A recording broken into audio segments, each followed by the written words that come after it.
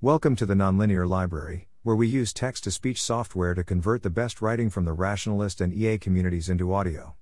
This is Everything I Need to Know About Takeoff Speeds I Learned from Air Conditioner Ratings on Amazon, published by John Wentworth on April 15, 2022 on the AI Alignment Forum. I go to Amazon, search for air conditioner, and sort by average customer rating. There's a couple pages of evaporative coolers, not what I'm looking for, one used window unit, and then this. Average rating, 4.7 out of 5 stars. However, this air conditioner has a major problem. Take a look at this picture. Key thing to notice, there is one hose going to the window. Only one. Why is that significant? Here's how this air conditioner works.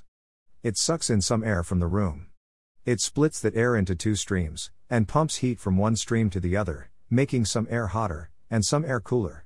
The cool air, it blows back into the room. The hot air, it blows out the window. See the problem yet? Air is blowing out the window. In order for the room to not end up a vacuum, air has to come back into the room from outside. In practice, houses are very not airtight, we don't want to suffocate, so air from outside will be pulled in through lots of openings throughout the house. And presumably that air being pulled in from outside is hot, one typically does not use an air conditioner on cool days. The actual effect of this air conditioner is to make the space right in front of the air conditioner nice and cool, but fill the rest of the house with hot outdoor air. Probably not what one wants from an air conditioner. Okay, that's amusing, but the point of this post is not Physics 101 level case studies and how not to build an air conditioner. The real fact of interest is that this is apparently the top-rated new air conditioner on Amazon. How does such a bad design end up so popular?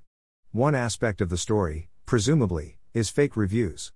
That phenomenon is itself a rich source of insight, but not the point of this post, and definitely not enough to account for the popularity of this air conditioner.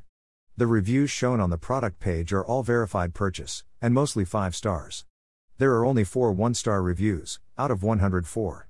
If most customers noticed how bad this air conditioner is, I do not think a 4.7 rating would be sustainable. Customers actually do like this air conditioner.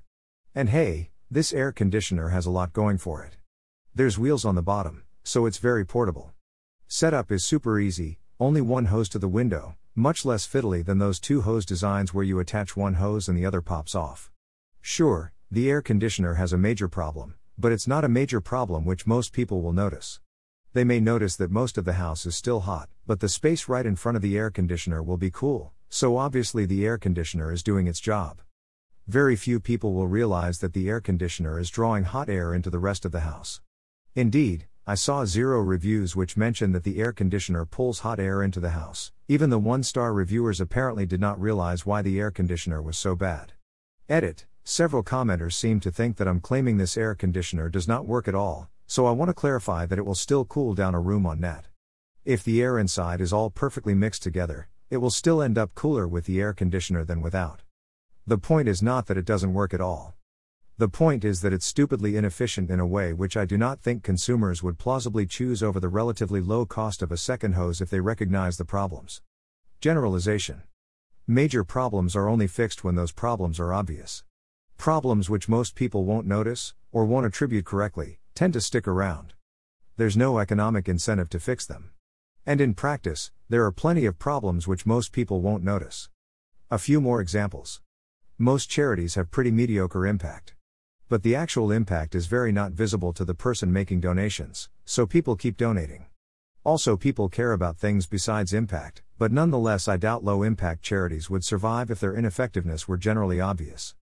Medical research has a replication rate below 50%. But when the effect sizes are expected to be small anyways, it's hard to tell whether it's working, so doctors, and patients, keep using crap treatments. Based on my first-hand experience with the B2B software industry, success is mostly determined by how good the product looks to managers making the decision to purchase. Successful B2B software, think enterprise software, is usually crap, but has great salespeople and great dashboards for the managers. And presumably this extends to lots of other industries which I'm less familiar with. 2 points to highlight here. Regulation does not fix the problem, just moves it from the consumer to the regulator. A regulator will only regulate a problem which is obvious to the regulator. A regulator may sometimes have more expertise than a layperson, but even that requires that the politicians ultimately appointing people can distinguish real from fake expertise, which is hard in general. Waiting longer does not fix the problem. All those people who did not notice their air conditioner pulling hot air into the house will not start noticing if we just wait a few years. Problems do not automatically become obvious over time. How does this relate to takeoff speeds? There's a common view that, as long as AI does not take off too quickly, we'll have time to see what goes wrong and iterate on it. It's a view with a lot of intuitive outside view appeal. AI will work just like other industries. We try stuff, see what goes wrong, fix it. It worked like that in all the other industries, presumably it will work like that in AI too. The point of the air conditioner is that other industries do not, in fact, work like that. Other industries are absolutely packed with major problems which are not fixed because they're not obvious. Even assuming that AI does not take off quickly, itself a dubious assumption at best, we should expect the same to be true of AI. But won't big problems be obvious? Most industries have major problems which aren't fixed because they're not obvious. But these problems can only be so bad. If they were really disastrous, the disasters would be obvious. Why not expect the same from AI? Because AI will eventually be far more capable than human industries. It will, by default, optimize way harder than human industries are capable of optimizing. What does it look like when the optimization power is turned up to 11 on something like the air conditioner problem? Well, it looks really good. But all the resources are spent on looking good, not on actually being good. It's Potemkin Village world, a world designed to look amazing, but with nothing behind the facade. Maybe not even any living humans behind the facade. After all, even generally happy real humans will inevitably sometimes appear less than maximally good. But isn't solving the obvious problems still valuable? The non-obvious problems are the whole reason why AI alignment is hard in the first place.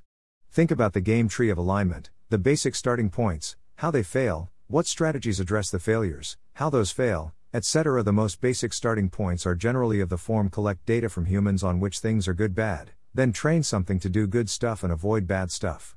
Assuming such a strategy could be implemented efficiently, why would it fail? Well, in cases where humans label bad things as good, the trained system will also be selected to label bad things as good. In other words, the trained AI will optimize for things which look good to humans, even when those things are not very good. The trained system will likely end up implementing strategies which do good labeled things in the training environment, but those strategies will not necessarily continue to do the things humans would consider good in other environments. Somewhat more detail on these failure modes here. Optimizing for things which look good to humans obviously raises exactly the sort of failure which the air conditioner points to. Failure of systems to generalize in good ways is less centrally about obviousness, but note that if it were obvious that the system were going to generalize badly, this would also be a pretty easy issue to solve. Just don't deploy the system if it will generalize badly.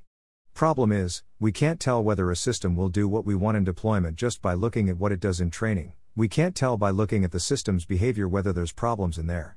Point is, problems which are highly visible to humans are already easy, from an alignment perspective. They will probably be solved by default. There's not much marginal value in dealing with them. The value is in dealing with the problems which are hard to recognize. Corollary, alignment is not importantly easier in slow takeoff worlds, at least not due to the ability to iterate. The hard parts of the alignment problem are the parts where it's non-obvious that something is wrong. That's true regardless of how fast takeoff speeds are. And the ability to iterate does not make that hard part easier. Iteration mainly helps on the parts of the problem which were already easy anyway. So I don't really care about takeoff speeds. The technical problems are basically similar either way. Though admittedly I did not actually learn everything I need to know about takeoff speeds just from air conditioner ratings on Amazon. It took a lot of examples in different industries.